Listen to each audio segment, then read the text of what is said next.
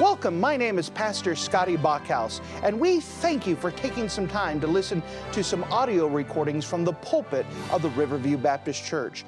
Our desire is to show the Lord high, holy, and lifted up, as well as try to be a blessing to those through the Word of God. Please enjoy this message, and we pray that it will be a blessing to your life. And if you wouldn't mind to take your copy of the Word of God and turn with me to the Gospel record of Luke. The Gospel record of Luke in chapter number 22. The Gospel record of Luke and chapter number 22. We have followed the Lord Jesus Christ through His earthly ministry as recorded through the Gospel record of Luke. And now we have watched as Jesus has entered into the city of Jerusalem for the last time, making His triumphant entry. We have witnessed, as the Gospel record of Luke has recorded, that Jesus preached in the temple every day. And during that time, there was a line that was crossed, that the Pharisees crossed, where they're no longer just seeking to counteract Jesus. They are now in full denial, and they are planning on killing Jesus. The problem is that the crowds are still surrounding Jesus Christ, and that Jesus Christ is very popular. And so they don't feel like they could go arrest Jesus in the middle of a crowd. And so they have a conundrum. They don't know Jesus' schedule. They don't know where to find Him, that every time they've gone around Him, He's always had a crowd. Well, their desires and prayers were answered when Jesus, Judas, one of Jesus' disciples, came to them and came up with a plan of how to deliver Jesus to them where the crowds were not around, where they could arrest Jesus and not have to fight a rioting crowd. Judas, who knew Jesus Christ, was there with Jesus as they observed the Last Supper, and he snuck out in the middle of it, knowing that Jesus Christ had made plans to go to the Garden of Gethsemane and pray. Judas went and began to gather up the Roman soldiers under the command of the Pharisees and the Sanhedrin, and Judas is now preparing them to march. Meanwhile, Jesus has taken His disciples and He has taken time to teach them and give them instructions on how to continue to operate without Jesus Christ beside them in human body, how they can continue to move forward to get God's work accomplished when Jesus Christ is gone. And now they've made themselves down the valley. So remember, Jerusalem is built on hills. They went outside of Jerusalem through the east gate. They go down to the Valley of Kidron, go back up to the next mountain, the Mount of Olives. And in the Mount of Olives, there is a garden called Gethsemane, a favorite praying place of the Lord Jesus Christ. He's prayed here before. And we now find just a couple of hours before Jesus Christ is arrested and is going to be put on a legal trial. He is going to be crucified on a cross. Just a few hours away, we pick up the account as Jesus Christ has made it to the Garden of Gethsemane with His disciples. Notice with me in the Gospel record of Luke in chapter 22. The Gospel record of Luke chapter 22, and notice with me in verse 39. Gospel record of Luke chapter 22 and verse 39. And He, Jesus, came out and went. And as He went to the Mount of Olives, His disciples also followed Him. And when He was at the place, He said unto them, Pray ye, enter not into temptation. And He was withdrawn from them about a stone's cast, and kneeled down and prayed, saying, Father, if Thou be willing, remove this cup from me. Nevertheless, not my will, but Thine be done. And there appeared an angel unto him from heaven, strengthening him. And being in agony, he prayed more earnestly. And his sweat was as it were great drops of blood falling down to the ground. And when he arose from prayer and was come to his disciples, he found them sleeping for sorrow. And he said unto them, Why sleep ye? Rise and pray, lest ye enter into temptation. And while he yet spake, behold, a multitude, and he that was called Judas, one of the 12, went before them, and drew near to Jesus to kiss him. But Jesus said unto him, Judas, betrayest thou the Son of Man with a kiss? And when they which were about him saw that he would follow, they said unto him, Lord, shall we smite with the sword? And one of them smote the servant of the high priest, and cut off his right ear. And Jesus answered and said, Suffer ye thus far. And he touched his ear, and healed him. Then Jesus said unto the chief priests and captains of the temple, and the elders which were come to him, Be ye come out as against a thief with swords and staves? When I was daily with you in the temple, ye stretched forth no hands against me, but this is your hour and the power of darkness. And if you're going to have it marking things in your Bible, would you mark a phrase that we find in the Gospel record of Luke in chapter number 22? The Gospel record of Luke chapter 22, and notice with me in verse number 40. The Gospel record of Luke chapter 22 and verse number 40, Pray ye that ye enter not into temptation.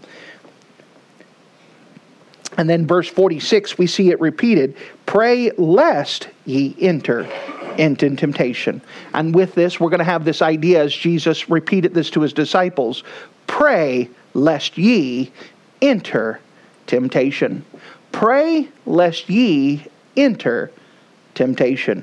If you don't mind, let's go to the Lord together and let's pray. Dear Heavenly Father, thank you so much again for you being a wonderful God. And as we come up to you, we're reminded that this isn't just a story. It's not a fairy tale. It's not a mythology. It's not a fable. This is history. This is what was recorded. This is what happened. And we're just reading through the historical account. I'm asking, as we observe this historical account, that we could also learn spiritual truths and see, as you were trying to instruct your disciples, you give us the same instruction. Help us to learn and understand the very power of prayer that you were trying to get across, to see the lessons here that we could learn for ourselves, that we can learn how to pray, lest we enter into temptation. Lord, again, I don't trust my own. I don't have the ability. So the best I know how, I surrender my thoughts, my opinions, my ambitions, my goals, what I want to get accomplished, what I want to see done. I give those all to you. And ask that you fill me with your precious Spirit for the purpose that you get your own work accomplished through your word. Thank you that you hear and answer prayers. Help encourage and strengthen our prayer life because of this message now. In your name we pray. Amen. As we approach this passage and we witness and overview this situation in the Garden of Gethsemane, let's start off by seeing Jesus' prayers. Jesus' prayers. Notice, if you don't mind, as we pick it back up in verse number 39. And he, Jesus, went out and went as he wont. That word wont is an important word here. It carries the idea as he was custom, as he was in the habit of doing. This is how Judas knew where Jesus was going, because Jesus had made a habit that when he came to Jerusalem, this is where he would take time to pray. We had saw that earlier in the Gospel record of Luke, and one of the times that Jesus was at Jerusalem. This is where he went to pray. There was a spot that he came to often, a place where he went and spent time with the Lord. By the way, you should have a place, a closet, somewhere where you go, where you're accustomed to go and talking with the Lord, where you're in the habit of speaking to Him, where you know this is the time where I meet with God. You should make it a place. It shouldn't be the same place where you play Facebook. Shouldn't be the same place where you check email. It should be your own place where you say, this is my spot where I get alone with God. This is my spot, and I don't want to defile it. I want to make sure that when I come to here, this is what my mind is on, that I'm coming to speak with God. That's my purpose. That's why I'm here. I don't want to muddle it with something else. I don't want to train my body to say, well, if this is where I check Facebook, then when I'm praying, I should be checking Facebook. This is my time where I'm here, and I'm thinking about prayer. I'm thinking about God. I'm not allowing myself to be distracted. That's what we're seeing Jesus doing is he's come to this place, and this is a place where he went aside to pray. It wasn't where he went aside to preach. It wasn't where he was up here necessarily teaching. It was where he came to pray. Notice as we go on in verse number 39.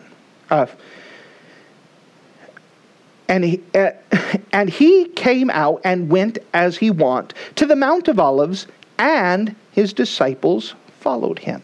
Jesus brought his disciples. And notice what he instructs them, verse 40. And when he was at the place, he said unto them, Pray that ye enter not into temptation. Now, may I remind you that Jesus Christ is the God of the universe, and he knows everything. Jesus Christ has tried to get across to his disciples how important this day and this hour is. He's tried to instruct them that when he comes to Jerusalem, he is going to be arrested, put in a false trial, he's going to be put to death, and he's going to rise again the third day. But his disciples have missed the point over and over. And one last time, Jesus is seeing in a matter of hours, he's going to be crucified. In a matter of hours, the disciples are going to be left without Jesus. In a matter of hours, the disciples are going to flee. And he gives this warning to them. Pray, lest you enter in temptation. We understand that Jesus is not the only one who's going to go through a temptation, but the disciples themselves. Imagine how heartbreaking it is to Jesus to say, listen, you need to pray that you don't enter in temptation, knowing they're not going to listen and they're going to enter into temptation. The heartbreaking idea that they're going to fail me. In a matter of hours, these boys that I've invested 3.5 years of my life are going to abandon me. Listen, I'm trying to tell you how important it is for you to pray. I'm telling you how important it is for you to pray now, that the matter of history is going to be decided here in a matter of hours based off of your prayer life. They didn't realize how important their prayers really are. And may I also say that we often don't realize how important our prayer life really is. We don't realize that our prayer life affects history. It affects so many things. And we're oblivious to the fact of how important our prayers really are. Notice, if you don't mind, as we continue on, verse number 41. And he was withdrawn from them about a stone's cast and kneeled down and prayed. Now, we know the other gospel records give more explanation that what Jesus did is he told the 11 that was with him, hey, boys, we're going to pray. This is important. Pray that lest you enter in temptation. Then he leaves most of the crowd behind, and he takes with him Peter, James, and John. They go further up the mountain. Then he tells them to stay here, and he goes about a stone's throw. So he leaves those three there and goes a little bit further to pray by himself. And so Jesus is kneeling down and he's praying by himself, expecting that everyone else is taking this time to pray. Notice, what is he praying? Notice in verse 42. Saying, Father, if thou be willing, remove this cup from me. Nevertheless, not my will, but thine be done. Now, again, Jesus Christ is 100% God. He knew what was going to happen in a matter of hours. This was not a surprise. In fact, because he was God, this is something he knew it was going to happen all of his life. When he was 12 years old, he knew what was going to happen. And because he is God, he knows all the pain and agony that he is going to suffer. He knows the betrayal. He knows the beating, the scourging, the crucifixion. He knows the pain he is about ready to go. Jesus Christ, who is 100% God, is also 100% man. And because he's 100% man, the flesh does not want to go through it. We can understand that. If you knew that tomorrow that something was going to happen that was going to leave you in bad pain, would you choose not to go through it? If you had the choice? I don't want to suffer. I don't want pain. In fact, may I tell you that Jesus Christ, he was scourged. That means they took a cat of nine tails, a whip with 9 lashes, that at the end of it, it had hooks and barbs and glass, things that would actually pierce the skin and cut them. Normally, someone who went to the cross was not scourged, but Jesus Christ was scourged, made fun of, and put on the cross. on the cross, when they put him up on the cross, we'll go more into detail later, they're actually going to hammer these nails into his wrist. Inside of the wrist, you have the median nerve, which is the most sensitive nerve in your body. In fact, it runs through your elbow. If you hit your elbow it gives you a nice ting. We call it the funny bone, but it is not funny. Inside of here is the most sensitive nerve of all the body. It hurts. So when he was nailed on the cross, it's like taking a piece of pliers and just twisting that nerve. That electrical signal is going through your body. It's bad. When someone died on the cross, it was so painful they had to invent a brand new word to describe the pain. And that word is excruciating. That word excruciating literally means out from the cross. Jesus Christ knew that he was going to go through the worst pain someone can ever go through between the scourging, the beatings, the betrayal, put on the cross, and then God turning his back on his son. If you knew that you were going to go through the worst pain anyone has ever suffered, would you be looking forward to it? Of course not. It's natural that we would avoid pain as much as possible. So when Jesus Christ is praying this is a prayer because he's 100% human. Father, if thou be willing, remove this cup from me. That is a reasonable prayer. Lord, if there's any way for me not to go through this pain, let's do that. If there's some other way, but notice what he did as an example. Lord, nevertheless, not my will, but thine will be done. This is an example of dying to self.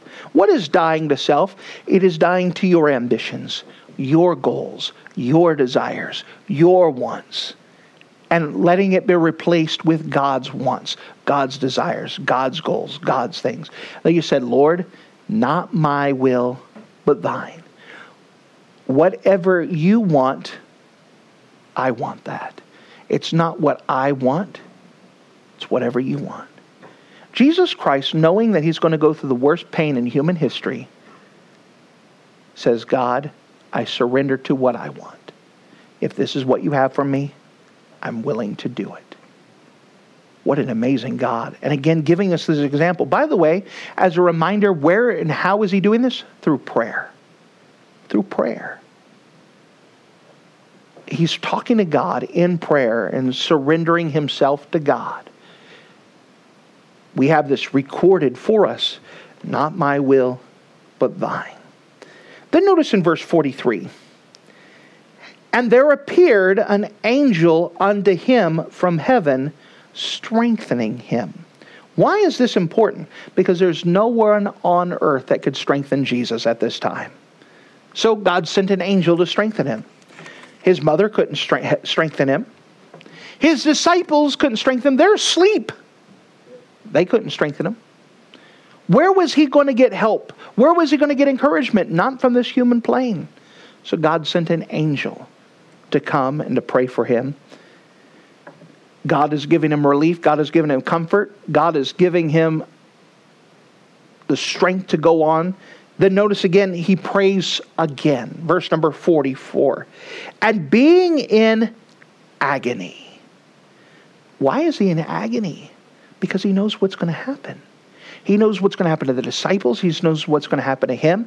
He's being in agony. He knows what's going on. This process of dying to self, this process of giving up his will, his process of giving this and surrender him. Being in agony, he prayed more earnestly. Jesus is serious about it. This isn't a passing prayer. This isn't a prayer that just kind of floats about. This isn't a prayer that, okay, Lord, if you do this, thanks. If not, oh, well, I'll go about my day. This is life and death. This is the pinnacle, the peak of human history. All of history has come to this one point in time for the death of Jesus Christ upon the cross. And Jesus is feeling that burden. He is feeling that weight. Notice what happens. Being in agony, he prayed the more earnestly, and his sweat was, as it were, great drops of blood falling down to the ground. This is an actual medical thing that happened. It's called hematidrosis. It's associated with a high degree of psychological stress. The severe anxiety causes a release of chemicals that break down the capillaries inside of the skin. If you remember human anatomy, that you have going from your heart an artery. Artery goes away from the heart. Then it goes down into smaller arteries until it turns to the capillaries. The capillaries are the smallest vessels. They carry the oxygen from the red blood cells into the skin cells. Then what happens? The capillaries now turn into veins, and the veins come back into the body. So the capillaries are the smallest blood vessels. And what happens is, because of this psychological stress, biochemical is released, and these capillaries burst. And as they burst, because they're already on the very edge of the skin, as they burst, the blood now goes into the skin cells, into the sweat glands. And now as he's praying, and he's praying earnestly, he's praying fervently. This word fervently carries the idea heated and passionately. That it may be a cool night in the garden, but he is heated up bodily, and he's praying earnestly, and he's getting a hold of God, and he's surrendering himself and putting to mind that I am going to be crucified. These great drops of blood begin to mix with the sweat and begin to run down his face. This is going to cause another medical condition, that as this capillaries break and this chemical up there, it's going to make his skin like paper thin. Like sometimes you'll see it in older people, that if they have a piece of tape and pull it off, it actually tear their skin because their skin is so fragile. This is going to be a condition. So this is going to make the crucifixion, this is going to make the beating, the scourging even worse, because his skin is easily torn right now. But this is the start of it. He begins to sweat great drops of blood. He's already starting to lose volume of blood, which will be important later on. He's starting to become a little dehydrated, medically speaking. And he's praying because this is a serious thing. This is a serious matter. He's praying, getting a hold of God, asking God to help. He's realizing that all of human history is here, the weight on his shoulders, and he is saying, not my will, but thine. You say, how can God say this? Because he was 100% human. And as if you were there, and if you knew everything, you'd be asking the same thing. If there's any other way to get out of this, I don't want to hurt. But Lord, because I love you, I'm surrendering. If this is what you want, I'm willing to do so. And because it's so serious and so fervent, so much weight, we see it coming out physically in the great drops of blood coming as he sweats. We go from Jesus' prayer to the disciples' sleep. Notice with me, if you don't mind, as we go to verse number 45. And when he, Jesus, rose up from prayer and was come to his disciples, he found them sleeping. The other gospel records explain that this happens 3 times, that Jesus comes back and sees the boys sleeping. Get up! Trying to say, come on, this is important. You don't understand how important your prayers are. And he goes back and Jesus prays some more. Comes back a second time, they're sleeping again. Come on, guys! Can you imagine how disheartening? Again, this is all spiritual warfare. But Jesus Christ is praying the most important time of his life. The pinnacle of human history. He knows he's going to suffer. He knows he's going to die. And his disciples are sleeping. They don't realize the weight that Jesus has. They don't realize the importance that is being heard. They've been ignoring Jesus and just arguing among themselves. They've missed everything, and he's warned them. They don't realize how important their prayers are right now. Their prayers do matter. If they didn't matter, Jesus would just let them sleep. Instead, he wakes them up. Listen, I need you to pray. I need you to pray. I need you to pray. Why does he need them to pray? Verse 46. And he said to them, why sleep ye? Rise up and pray. Why? Lest ye enter into temptation. He says, I need you to sleep. I need you to wake up. I need you to pray. This is important. This is vital. Rise up and pray, lest you enter into temptation. Now, interesting enough, the gospel record of Luke gives us the reason why they are sleeping. Notice with me in verse 45 again. And when he arose from prayer, he came to his disciples and he found them sleeping. Why? For sorrow. For sorrow. Realize that the disciples have had a very busy week. Not only have they been with Jesus and Jesus has been performing miracles, Jesus has been preaching, they've also dealt with the Pharisees criticizing Jesus. They've heard Jesus speaking to them and coming up the hill and telling them that I'm going to go, guys. I'm going to go prepare a place for you. And if it was, I'm coming back for you and I'm going to take you with me. And they're like, where are you going? I'm going to heaven. Well, how do we know how to get there? Well, if you're saved, you're going to automatically go there. You don't have to find the way. He's trying to explain to them. He's trying to explain to them that I'm going to go, but I'm going to send another comforter to you. Gospel record of John 13 through 17 speaks about this conversation. Now, remember, they've also had a big meal. They just had the Passover meal. They've had a lot of weight, and it's now in the middle of the night, midnight, 1 o'clock. And to be honest, at midnight, 1 o'clock, none of you would be awake either. Correct. Especially if you're in a cool garden, full belly, exhausted. It's very easy to go to sleep. And we're not kicking the disciples. We're understanding. They're brokenhearted. They could tell that Jesus has been earnest. He's been trying to say, boys, I'm not going to be here. And they're brokenhearted. They don't quite understand it all, but they're exhausted. They're tired. They could see that Jesus is trying to get something across to them. They could feel the weight. They could feel the pressure. And they went to sleep. All 11 of them sleeping. Jesus wakes them up a couple times, tells them to watch and pray. The word watch means to fast from sleep. Boys, I need you to wake up. I need you to be alert. Why? Lest ye enter into temptation. The second time he has told them this. Listen, boys, you don't realize it right now. But I need you alert and I need you praying because all of history is about ready to unfold. And you're going to have a part into it. And I need you to do what is right. I need you to be ready to respond spiritually, not out of the flesh. I need you to be ready to go. And they're sleeping. They're sleeping. They didn't realize all this. In fact, they're so out of it, they don't even know that their master has been sweating great drops of blood. You think one of them would be awake enough if they looked up and say, whoa, what happened to you? To see the bloodline speed running down his face. To see him a little bit discolored. To see the exhaustion. To see that even his skin has started to change just a bit. He's looking quite a bit older. Instead of being 33 years of age and body, he's probably looking 50 or 60. Just the physical change of just the praying in his skin.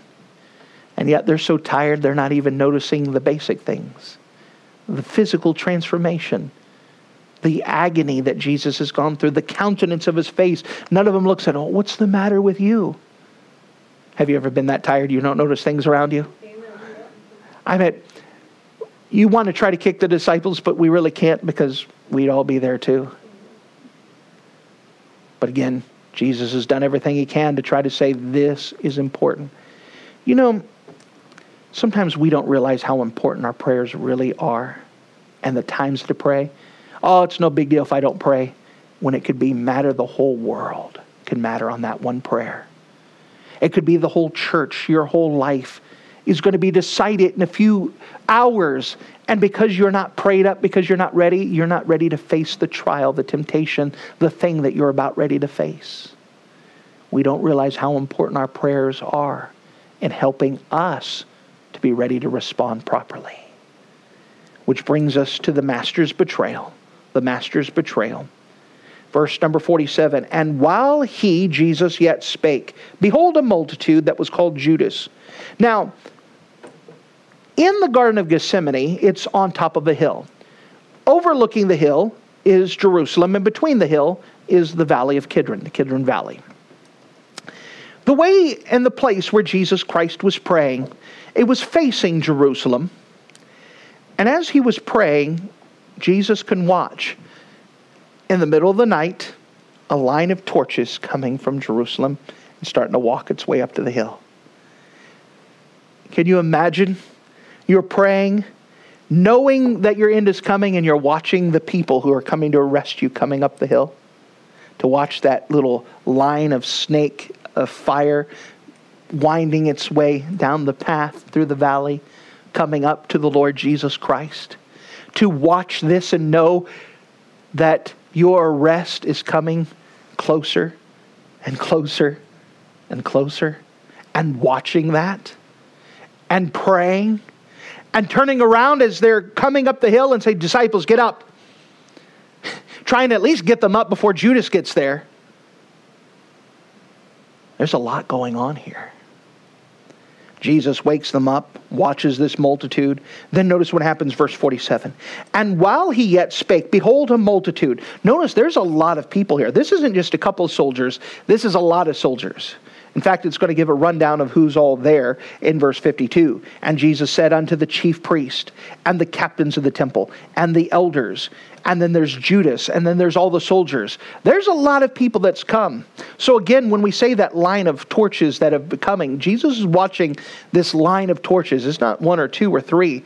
There's a whole group of people that's winding its way, coming up towards them. As they get close, Jesus wakes up the disciples. Wake up, guys. I need you prayed up now because it is go time. I hope that you're prayed up, that you enter not temptation, because in just a second, you are going to find out if you're in the flesh or if you're dead to self. In just a couple of seconds, boys, you are going to respond. And you're either going to respond for God or you're going to respond for self-preservation.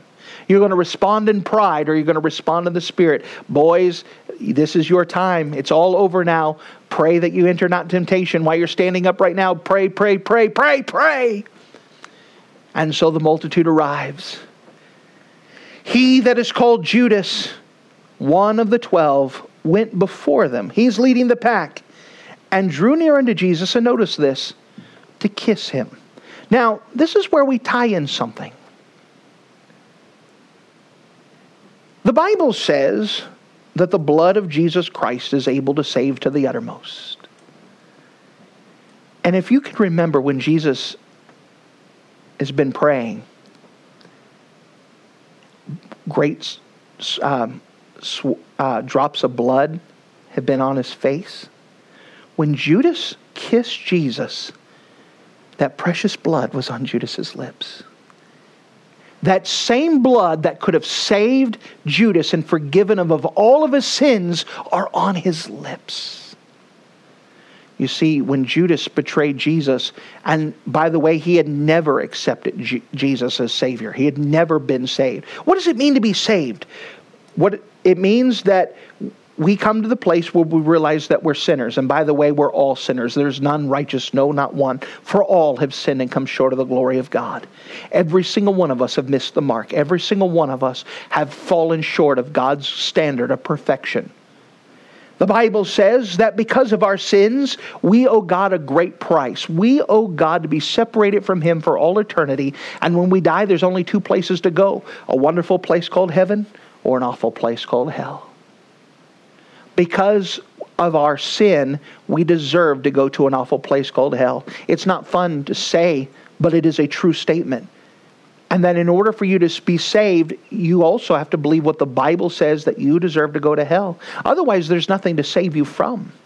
Every one of us have sinned, and every one of us deserve hell. But to be saved, you have to realize something else, that Jesus died for you. That Jesus shed His blood to pay for your sins and mine. And then fourthly, I must personally accept Jesus to be my Savior. There are many people who believe that they're sinners. There are many people who believe that they deserve to go to hell. There are many people who even believe that Jesus died for them, but they have never personally accepted Jesus as their Savior. Did Judas believe that there were sinners? Did Judas believe that there was a price to be paid because of your sin? Did he believe that Jesus was the Son of God? He did. But he had never personally trusted Jesus to be his Savior. For whatever reason, Judas had never trusted. 3 years of hearing Jesus preach, he never trusted Jesus as a Savior.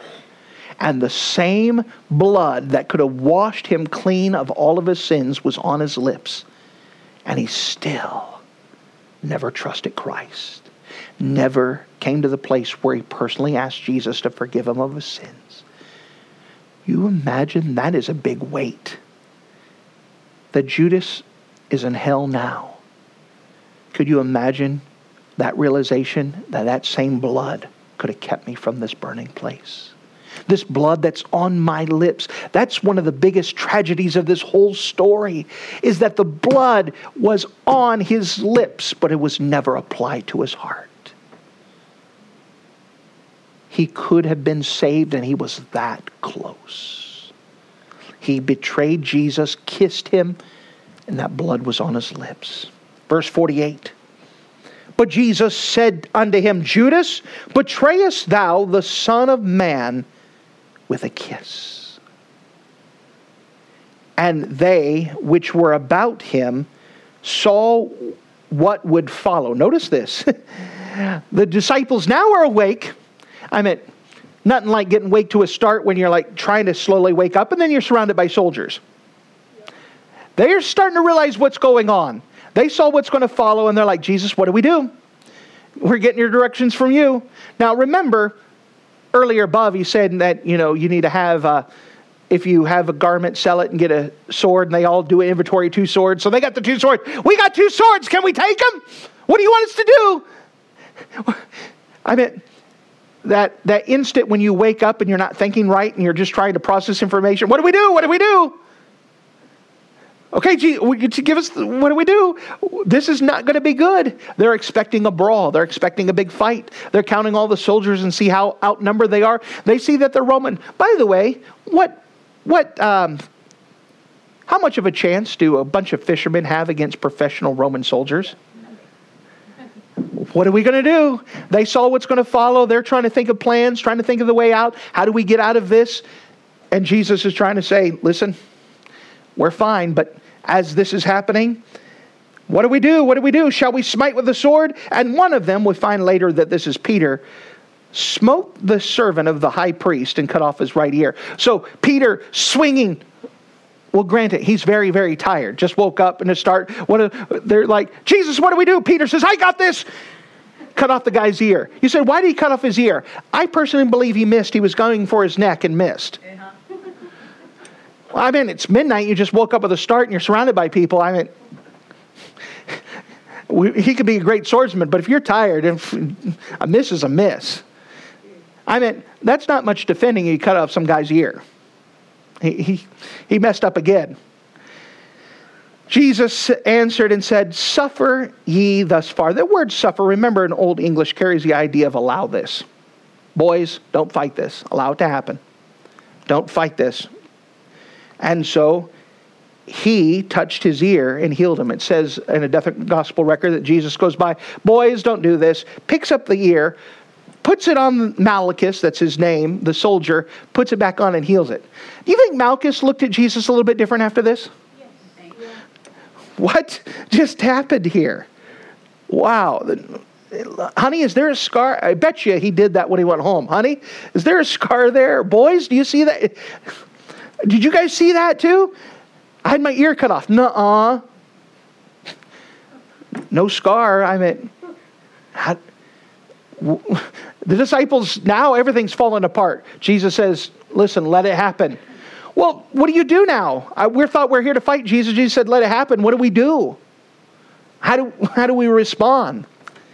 Then Jesus said unto the chief priests and the captains of the temple and the elders which were come to him, be ye come out as against a thief and with swords and staves? When I was daily with you in the temple, ye stretched forth no hands against me, but this is your hour and the power of darkness.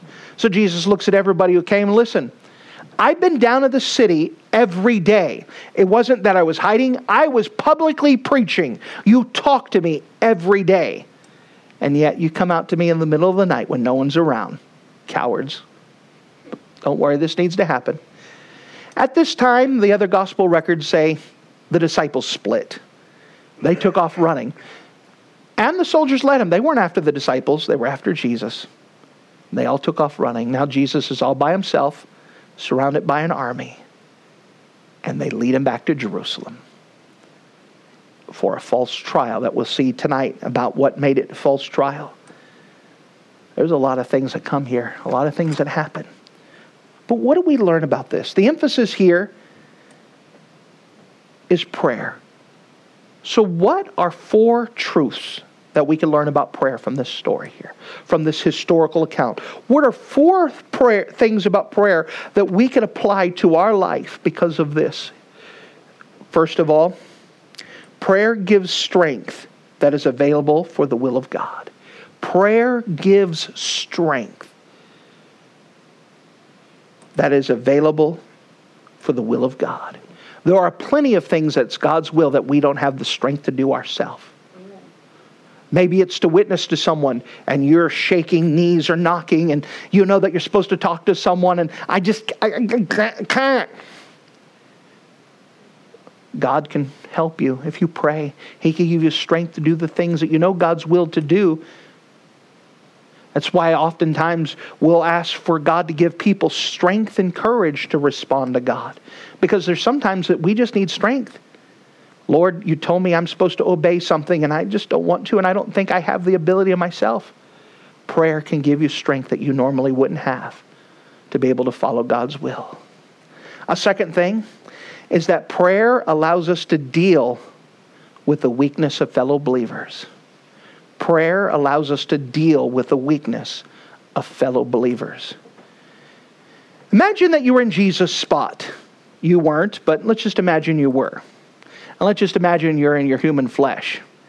And the people that are supposed to be watching your back are sleeping. If you were you and not Jesus, would that be quite a bit of a discouragement? Would you not be tempted to go kick someone in the side and elbow drop someone and like, what are you doing? And maybe wake them up and tear them a new one and say, listen here, you failed me, you let me down. People do fail us. Christians fail us.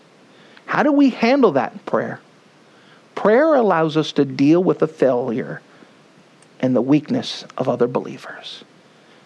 Otherwise, Christianity would be horrible if we just attacked it. Because you know what? We're all sinners saved by grace. We all have issues, every single one of us. How do we deal with someone that has issues? Prayer. Prayer allows us to deal with the weakness of others. Otherwise, we just want to tear everybody up and rip them apart because they're not perfect. Because they're not right. Because they're not where we should be. Prayer allows us to deal with others. If you find yourself where you're starting to get aggravated because someone is not as perfect as you think they are, instead of yelling at them, go to prayer. Lord, you showed lots of patience with me. Help me to have patience with them. Go to prayer. What's another truth that we learn about prayer in here? Prayer helps us to handle the wicked. Prayer helps us to handle the wicked.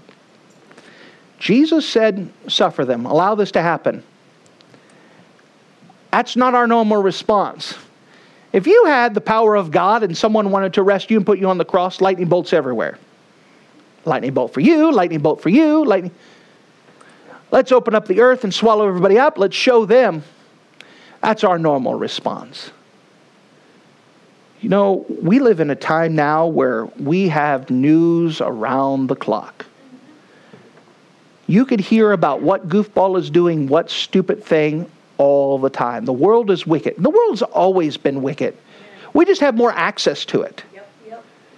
And we listen about what stupid thing here and what stupid thing here. And we get to the place that if we're not prayed up and right, we get so angry.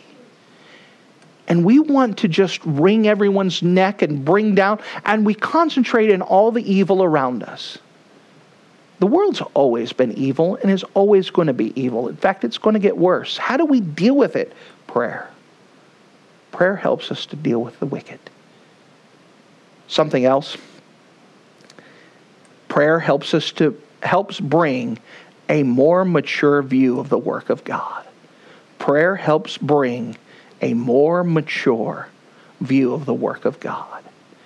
What do we mean by this? Well, in our flesh, we want God to give short-range answers. And we don't want to suffer. We don't want to hurt. We don't want anything bad to happen to us. When we learn to pray and talk with God, we could also see that God is sitting on the throne. God knows what He's doing. We spoke about this in Sunday school this morning. God knows what he's doing. And prayer helps us to recognize God has a plan. I mean, if you went to the disciples and said, hey, guess what? Jesus is going to die on the cross. The most horrible thing that could happen to you is going to happen. How about that? The disciples are not liking that information. But if you explain, listen, Jesus has to die to forgive us of our sins. It has to happen. The worst thing that happened turned to be the greatest thing that happened to the rest of us. We can go to heaven because of Jesus Christ dying on the cross. We understand there's a principle of treasures in darkness, that the worst things that happen to us can turn to be the greatest things that happen to us if it brings us closer to the Lord Jesus Christ. It's prayer that brings us to that place to look at things with maturity. It's a way that we won't get there any other things. Maybe it's a child that's suffering with sickness. It's hard to say how God could do something like this. But when you say God knew what he was doing the whole time, that comes when we learn to pray and see God's work in a mature eyes, that we can allow God and be patient with God, at least on our end, to do what he sees as best, instead of demanding that God fix it now and God work now, as we saw in Sunday school. These are some of the truths that we find about prayer. Again, you don't realize that when you pray, it could be the most important time of prayer that you have in your life. Because you may not know what's going around the corner. You may not know what's coming in a matter of hours. And if you're not prayed up, if you're not right with God in your prayer time, you may not respond properly when something happens. You may not react properly when the unimaginable hits. You may not deal with someone in a godly way when they act foolish in front of you. You may not respond properly in front of others when the wicked show themselves to be wicked. There's something that comes when people are right with God and they're prayed up, that when things happen around them, they respond properly. People are looking for that type of Christian. People are tired of hearing about a Christian. They want to meet one. Let me tell you, you cannot live the Christian life on your own. But God can live through you as you surrender, as you learn to pray, as you learn to talk with him. You don't know. It could be the most important thing that's going to happen in all of your life happens this afternoon. And how you respond to it is going to be based off of how your prayer life is. Our prayer life is so important. And that's what we find here in this historical account of the Garden of Gethsemane. So let me ask you a couple questions. First of all, do you know 100% sure that Jesus Christ is your Savior? Has the blood been applied here? Do you know for sure that your sins are forgiven? If not, good news, friend, I can show you from the Bible how you can know without a doubt that your sins are forgiven. But for those of you who are saved and those of you who are Christians, how's your prayer life? Is your prayer life helping you mature?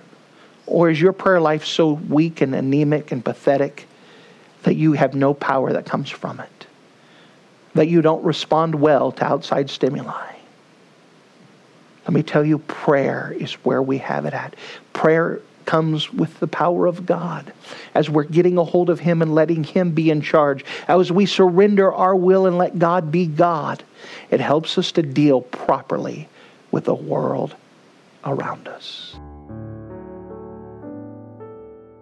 Thank you for listening to this audio message. This is Pastor Scotty Bachhaus, and I encourage you to take this information that you just received and make a specific decision to follow after the Lord. If you don't know Jesus Christ as your Savior, let me beg you to take the time to receive Jesus Christ for the forgiveness of your sins. If you are saved, I encourage you to make a decision in your life to help you get closer with the Lord. If there's anything specific we can do to be a blessing or to pray for you, we encourage you. Look us up on the internet at riverviewbc.com. Once again, that's riverviewbc.com. Or if you would prefer to call us, you can give us a call at area code 920-530-6308. Once again, that number is 920-530-6308.